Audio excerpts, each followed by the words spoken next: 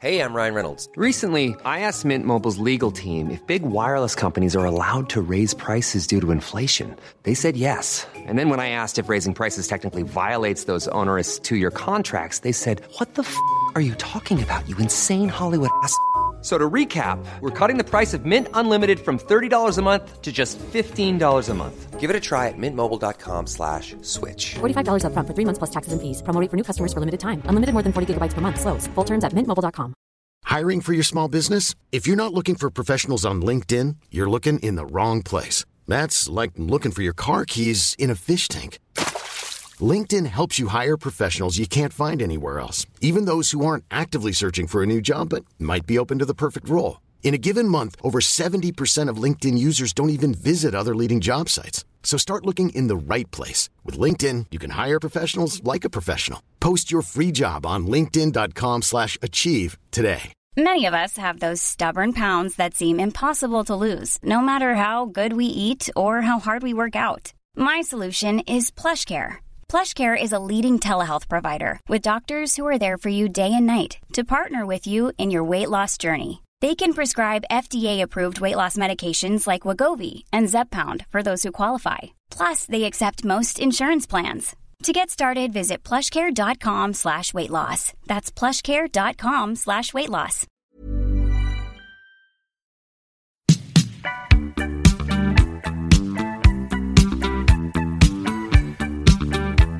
Welcome to the Capital Club podcast. This episode is brought to you by Excelsior Capital, an investment platform focused on democratizing private equity by providing individuals access to direct opportunities.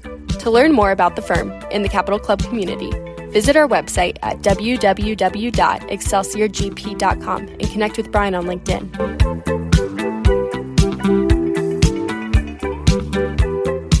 Hello and welcome to the conversation. Today I have with me Kristin Bell. Kristin is passionate about advising high net worth clients in all aspects of their financial lives.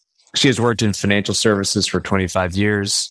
She's a CFA as well as certified financial planner. And her firm, Simon Quick Advisors, is a registered investment advisory firm with $5 billion in assets under management based in Morristown, New Jersey. Kristin lives in Chattanooga, Tennessee, where she was born and raised, serving her clients across the Southeast. And Kristin, some similarities, my folks are from Northern Jersey, grew up in New York, and now live in Nashville, which I know is not Chattanooga, but, these are through lines that we have in common. And thank you for joining us today. Yeah, absolutely, Brian. Thanks for that kind intro, and thanks for having me today. Yeah, so, I kind of wanted to talk a little bit about some of the mistakes we see people make, maybe when their portfolio reaches a certain level. It doesn't have to be in a number of 5 million, but that's just sort of the number that I picked out of a hat. As their portfolios and they grow in size and they mature through life, these are just some of the common kind of things that we see come our way. So the first one I'll start with is, we'll see someone come in and they have 100% public equity strategy. And that strategy was probably advisable in their 20s and 30s and maybe even their 40s when they were accumulating assets and, just working really hard to just accumulate assets. So they're saving and they're investing in usually public equities. And so they had really nothing to lose at that point in their lives, and they had time on their side. So, it makes sense in that scenario to be exposed to public equities because you have time to, get through a correction if there is one and recover, et cetera. So, and that's assuming that, that you're able to continue to compound that interest and return, right? I think for a lot of folks that are, and I think that the demarcation is important, right? I think the $1 million mark, the $5 million mark, the decamillionaire up, asset allocation and risk profile does make a big difference, right? And investment horizons do make a big difference, and it should once you hit some of those certain milestones. So when it comes to like building this portfolio up over time, that assumes that they've been letting this compound. They haven't been using it as a savings account, which I know is some an issue that some folks run into, right? Yeah, that's exactly right. So yeah, my assumption is that, we usually advise folks to have their sort of cash, piggy bank of savings at like 3 to 6 months of their expenses. And so they can dip into that if needed, but then really letting their savings grow and not having to disrupt that with withdrawals over time. And I'm not sure when this is going to air live, but we're in, Q2 2022. A lot of market volatility. There's been some drawdowns after kind of a steady 2 years of really dramatic returns in the public markets, at least. And so this is a timely conversation because I'm sure there are a lot of folks who thought that the ride would just keep on going. Mm-hmm. And it seems like we're in store for much more volatility and a bit more of a rocky return profile here. And if you are in your 50s or at a stage of life where maybe you want to take some risk off, how do you advise them? Just more emotionally, I guess, than it would be actually culling down the portfolio. How do you kind of educate them that, you still need to have some exposure to the public markets, but it might be time to take some of that risk off? So we're in an interesting sort of period of time right now where the bond market is down, 8.5%. S&P is down 12%. NASDAQ, which are, the tech stock, down 20%. A lot of tech stocks are down way more than that, but that's just the average. And so, folks may have overexposed themselves to those growth stocks because they have certainly been the right play. And really over time, that's still going to be the case. I mean, we do feel like the fundamentals of those growth-oriented companies are strong longer term. And if you look back, decades, growth has outperformed value. But we were getting a little bit outside of what you're talking about. So, as far as how to dial back risk at this point in time, it's tough. I mean, hopefully the bond market has overshot kind of where we're, the threat of inflation and the Fed raising rates aggressively. And I mean, of course, we've got war too, which is inflationary in itself in our response to it, causing more spending. And so, we've got some things going on. Is the Fed going to be able to contain interest rates? Are we headed toward a lower growth, kind of high inflationary environment, which we think of or is described as stagflation? And where does your portfolio need to be if that's the case? I think we like maybe not as much duration in our fixed income. We feel like the credit environment balance sheets, corporate balance sheets and consumer balance sheets even are pretty strong. And that if we do have sort of a dip in the economy, it should be shallow, but hopefully shallow. In the fundamentals, there are some positive fundamentals that are, support that. But, less duration in your fixed income, maybe it's not. I was kind of toying with the idea that maybe it's not a bad time to add some longer duration now because we have had such a drawdown in terms of the bond market. However, I mean, it's like for anybody who statistically likes statistics, it's like a 2 standard deviation move in the bond market, which is, very unusual. But there could be further pain and like timing the bottom of any market is just so fraught with, difficulty. You don't ever want to invest that way looking for the bottom. So you want to do the smart thing. Yeah, I liked your comment in the blog that we're using as a little bit of a framework here that, continue with this 100% public equity strategy that got people to this 5 million number, doesn't make sense necessarily. And the part I like is time goes on, we're working, saving, and accumulating over the course of several decades. And suddenly we wake up in our 50s and realize that we do have a lot to lose and less time to recoup losses, which is really helpful because I think oftentimes I suffer from this. We conflate volatility with risk, but the right way to define risk, in my opinion, is permanent loss of capital. So if you have that portfolio and you just start drawing down on it to pay for cost of living, or expenses, you're exiting those positions at a lower level, lower valuation. You're locking in those losses. Whereas if you have more time and you can ride it out, volatility isn't really an issue for you if you're going to be in it for the long term, right? Yeah, that's exactly right. And even in your 50s, you still have time, before you're, we consider a 10-year plus a pretty long time horizon, to not have to draw down on that pot of money that you've got saved. But, other asset classes to consider are, not just bonds, but which are a natural fit and usually kind of offset risk in your portfolio, just not during this current time period that we're in.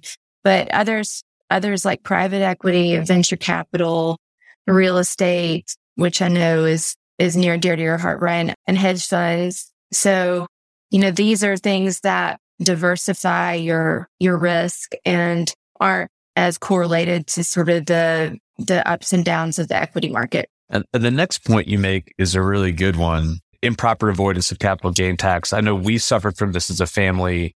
We recently moved to a multifamily office platform.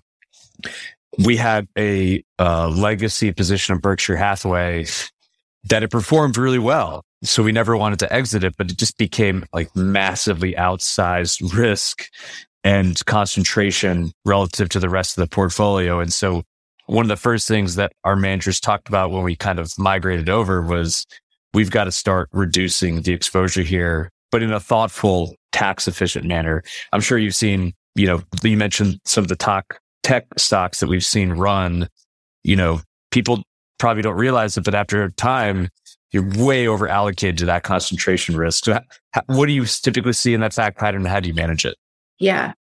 Yeah. So in this scenario, which happens pretty frequently, we might have a client come to us or a prospect come to us and say, show us your kind of best investment ideas. And, I'll ask to see a copy of their current brokerage accounts. And what I see there are like an assortment of concentrated positions and maybe a handful of municipal or corporate bonds, but not like a diversified portfolio there either.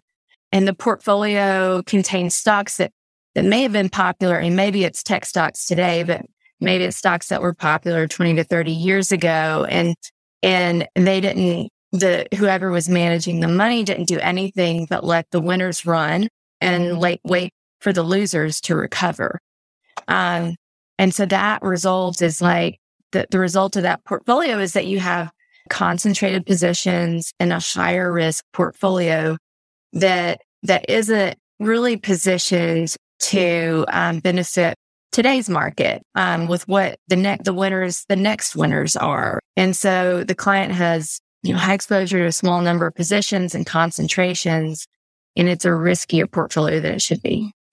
And the reason this happens is when there's no rebalancing along the way. People, I get it. I know nobody likes to take capital gains and pay the tax on those and see a big tax bill. We're all guilty of that, but rebalancing has a really important role along the way. It's a necessary evil to be able to reallocate to future winners and use those losses to offset, use them as a tax asset to offset your capital gains. So, but a lot of brokers won't generate those capital gains and risk their clients, blaming them for a high tax bill. And the rebalancing side, is that monthly, quarterly, semi-annually? It's more art than science. It's not usually monthly, probably not quarterly, maybe a couple of times a year is enough.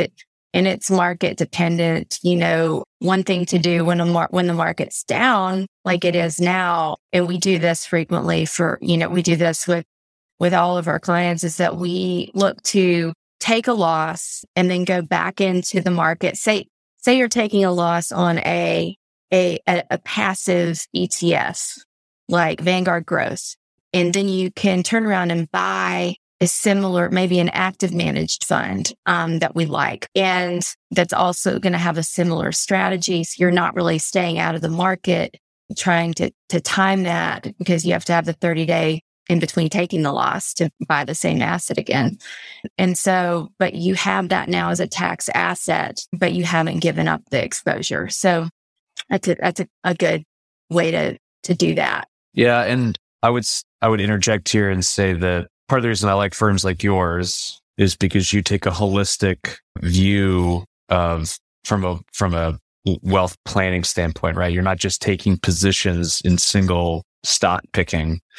And for clients who I think are in that $5 to $10 million range, you all and firms like yours are fiduciaries, right? So you're okay understanding the estate and the tax planning side of it and being a financial planning firm as opposed to just being a stock picker, which I think many of us have suffered from an advisor that puts us into a few names and they do well and they get compensated and their success is correlated to those few names as opposed to taking a holistic view on a household level of, well, what's the right thing to do here for the next 10, 20 plus years? Yeah.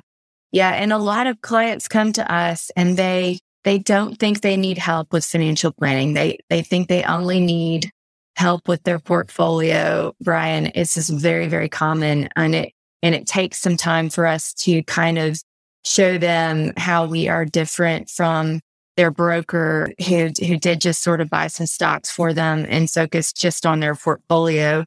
Maybe they were told that they would provide financial planning and all they did was kind of run a projection based on their current savings and retirement assets initially, and then they never heard anything more about it. So naturally, a lot of folks are skeptical that this time it's different. But I mean, we do take that holistic view. And so we'll start out, at a relationship. We want to understand everything, like all your assets, everything you own, other investments, real estate, boats, planes, etc. Because, well, for one reason, it's helpful for someone else to know about all these pieces. A lot of times, no one else really knows the full picture. And then something happens to that breadwinner, the financial sort of head of the household. And it's really, the family is really left to pick up the pieces and there's a lot of moving parts and it's a long time before it all gets pieced back together. So we can really help in that role too, but it's also just integral to helping us understand the risk that the client has already and understanding not just their assets, but their liabilities. Do they have debt? If so, why? And when's the last time they refinanced their mortgage? What other debt is out there that they have? And we can help kind of facilitate a refinancing or help them evaluate their options. So that's another area. So assets, liabilities, want to understand their savings, how much they're saving annually, or are you taking full advantage of your retirement account options? Want to learn more about investing in alternatives? Get started by joining the Capital Club, where you'll get exclusive access to alternative investment opportunities, premium content and education, and an affinity peer-to-peer network of industry professionals. You can sign up by going to our website at www.excelsiorgp.com. What are the most common mistakes that you see new clients have made in terms of when you're going through a holistic 360, financial planning consult with them if they weren't with a group like yours previously? Viewing everything in terms of investments, but not really they're not used to seeing performance with time-weighted returns. They're not usually focused, a lot of folks, details like estate planning falls between the cracks or, we walk through every step of, the estate planning process with our clients. It's really helpful for us to be in on those meetings. We can help answer questions related to their assets and their net worth, and also help them understand kind of on a non-hourly paid basis, since we can kind of be the interpreter between the estate attorney and the client. So it's really helpful. But I've seen a lot of estate plans that haven't been implemented. So they haven't you've got this great plan, but then the assets haven't been retitled to be in accordance with that plan. So then it's just a mess when something happens. So I would agree that we've personally gone through this ourselves. The rule of thumb of, every time there's a major life event or every 5 years and you revisit your estate documents, to have a firm like yours that's able to they can't give legal advice, right? But they can give you a consult, they can get everything organized, and they can make it much more efficient when you actually go to the estate attorney and execute on that. And so I highly, completely agree with you. And so the other question I like to ask folks like yours, and this leads into the fourth point of our discussion, like, who do you think needs to be around the kitchen table when you're making these big life decisions or talking about, the overall estate plan, your financial wellness? Yeah, good question. I mean, I'll use business owners as an example. I mean, we work with all kinds of clients, but we do work with a lot of business owners. And if you're a business owner, there's a lot of things to consider. And so you need to, we can address your retirement plan. We will talk through whether you have a buy-sell agreement or need one. And so an insurance, somebody that, we don't sell insurance, right? And so we don't benefit from any referral to an insurance provider, or we certainly don't get a commission when we don't sell.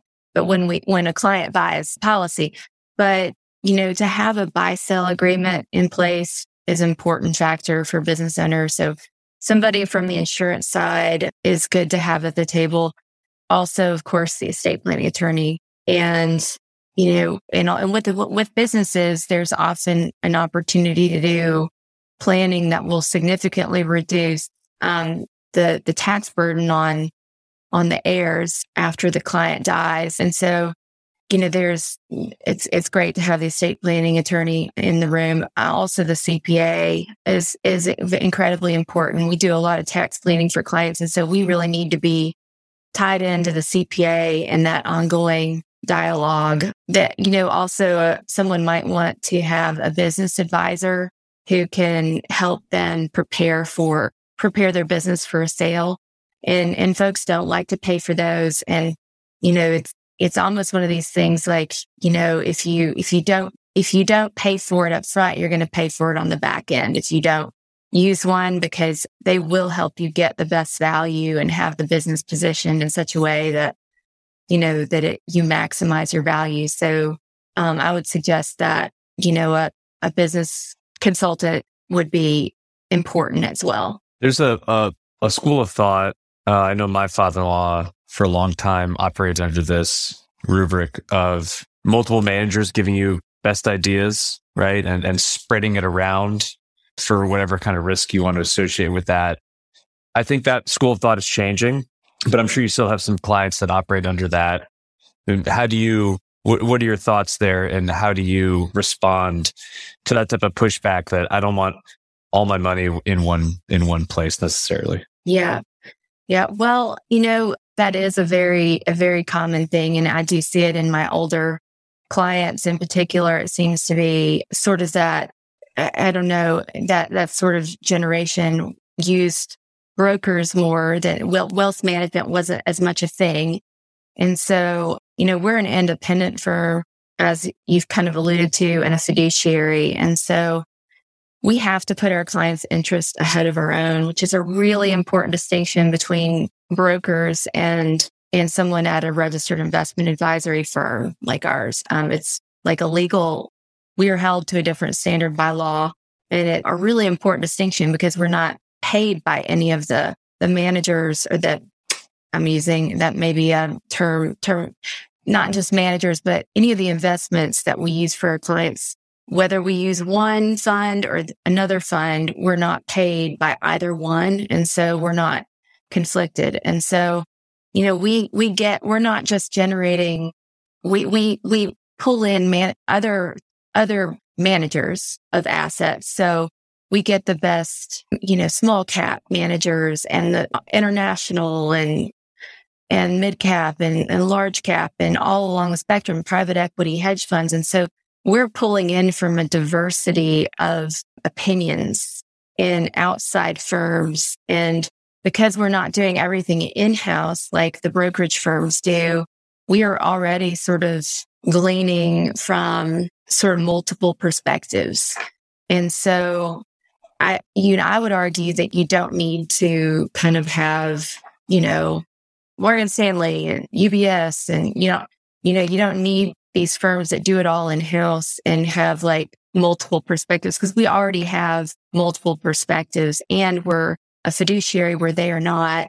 And we're going to view things holistically, which if you have a couple of different brokers that you're using and nothing's being viewed holistically, then, you could be setting yourself up for a situation where the right hand doesn't know what the left is doing.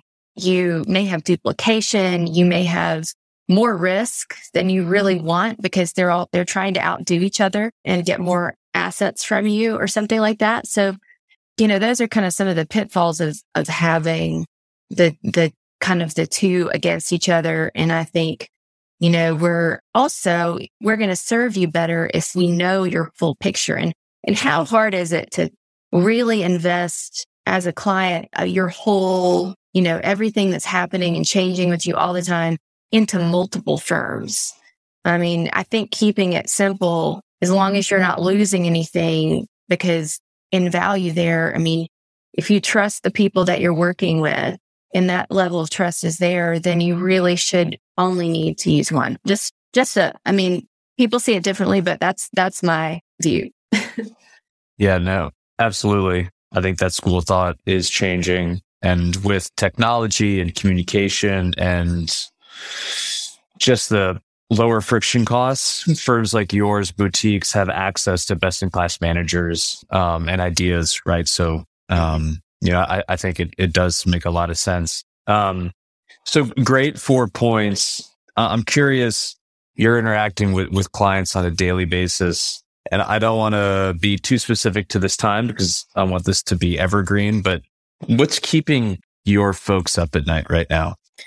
Well, certainly the bond market and the stock market are down at the same time, which is disconcerting for many. And where we would normally have a buffer from one asset class or the other. And we've had really strong returns for the last 10 to 12, 15, almost years. Not 15. We're not there yet, but 2008 was still quite a while ago. So, I think that for folks on the sideline with cash, that's another thing that I think we're seeing kind of deer in headlights a lot of times. Like, there's so much volatility in the market. How can we really commit to putting cash to work right now? And I guess what I would say to that is that you really have to think long term with your, timing the bottom is just really difficult. You're probably not going to do that. But if you're looking for returns from stocks to materialize in the next, few months or even by the end of the year, then I would say, maybe hold cash, or maybe we look at something else, a floating rate, fixed income vehicle or something. But if you're but we know that long term, that we will be up in 3 to 5 years from now, even, 2 to 5, I would say is even within the realm. So, if you can keep a longer term perspective and know that time in the market's impossible at the bottom, unless you just get lucky.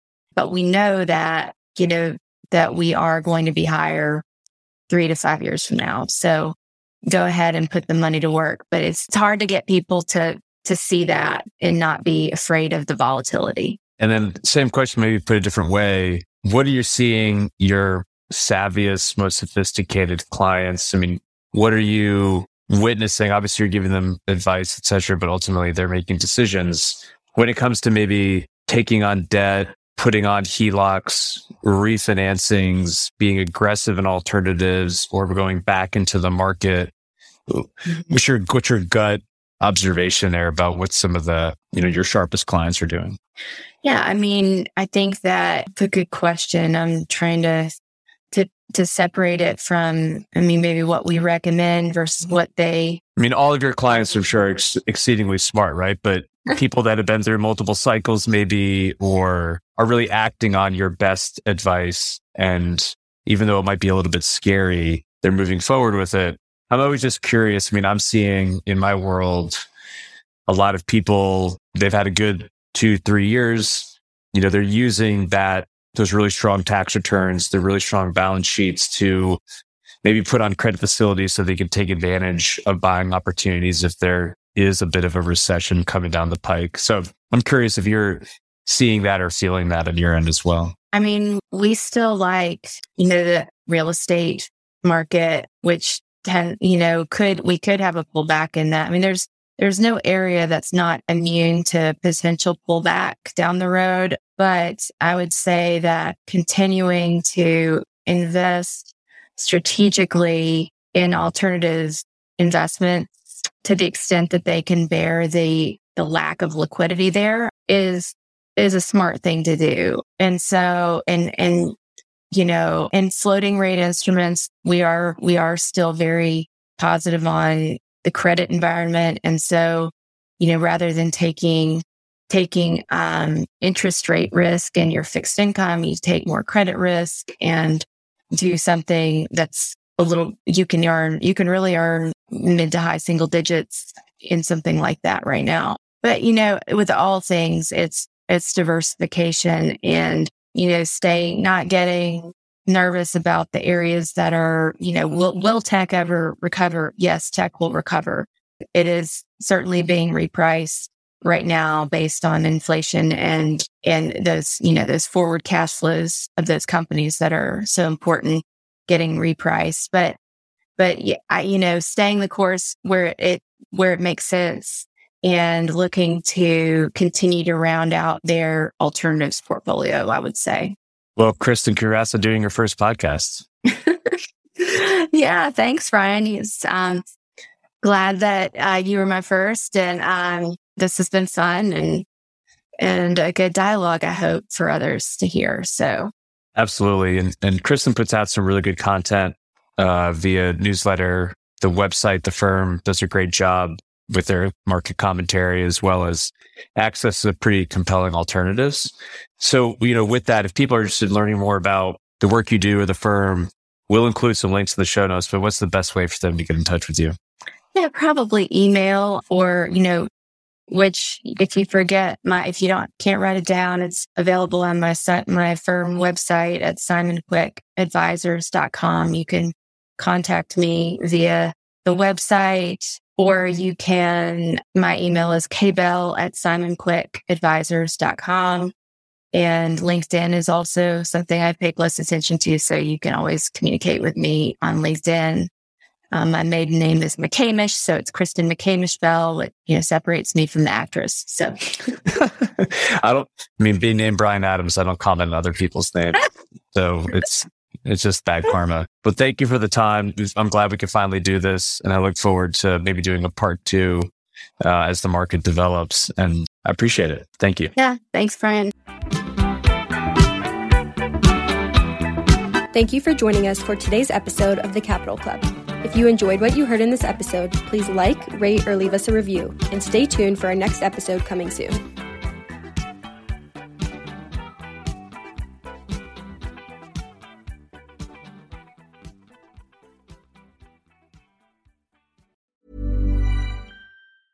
Even when we're on a budget, we still deserve nice things. Quince is a place to scoop up stunning high-end goods for 50 to 80% less than similar brands. They have buttery soft cashmere sweaters starting at $50, luxurious Italian leather bags, and so much more. Plus, Quince only works with factories that use safe, ethical, and responsible manufacturing. Get the high-end goods you'll love without the high price tag with Quince. Go to quince.com/style for free shipping and 365-day returns.